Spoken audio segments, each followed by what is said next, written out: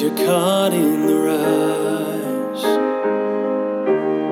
You feel all alone without a hope or a prayer. When you're down on the floor,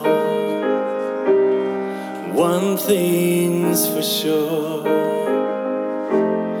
there's only one way up from here. Hey, it's Christina McIntyre. And Scott McIntyre, and we're so glad you're with us for another episode of Enduring Hope, where we encourage you to trust God in every circumstance. We all face hardships in life, big and small. I've sung this song, Safe in My Arms, in so many places. It really seems to connect with people, especially those who are going through tough situations. At our ministry events, we get the privilege of hearing some of these stories. Recently, a lady came up at an event and shared that tragically she had lost her daughter to domestic violence. So sad. I can't even imagine. She shared that as she worked through the grieving process, God gave her a clear mental image of her daughter safe in the arms of Jesus. So when I sang this song that night, it just gave her an abundance of peace, she said. Maybe you're facing disappointment or loss, or life seems to be full of questions without answers. Maybe you're struggling to find peace of mind and you long to know that you are safe in the arms of Jesus. It's in times like these we need to turn to God's Word and let His promises speak to our hearts. There are so many passages we could read, but let's go to Jesus' words recorded in the Gospel of John when he's encouraging his disciples. John 14:18 says, "I will not leave you as orphans. I will come to you." And down in verse 27, it says, "Peace I leave with you. My peace I give to you. Not as the world gives do I give to you.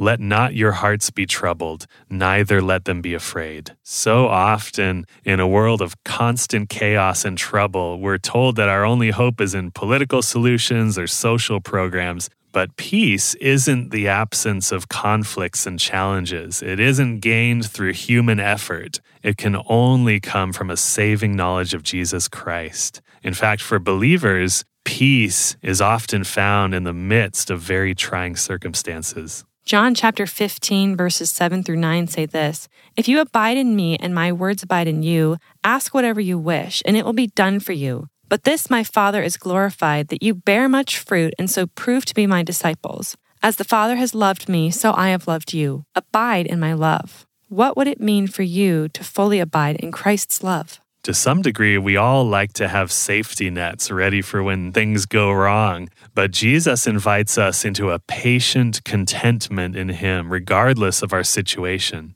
It doesn't mean we pretend life isn't difficult or that we don't struggle.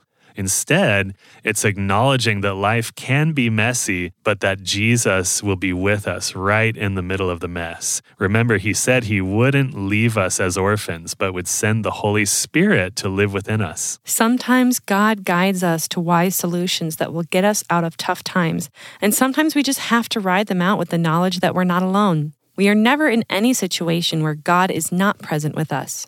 In chapter 16, Jesus warns His disciples to expect trouble for believing in Him, but that the Holy Spirit will be present to comfort and guide them. He concludes with these words to them, and these words should encourage all of us today.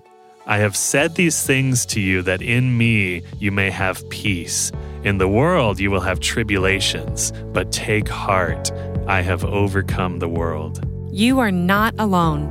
Let that truth sink into the deepest parts of your heart, displacing whatever feelings that would tell you otherwise. If you've placed your faith in Jesus, you are safe in His arms. He is your brother and advocate before the Father. The Holy Spirit is alive and living in you. In Christ, you are part of a heavenly family and you are secure. Hold tight to that enduring hope.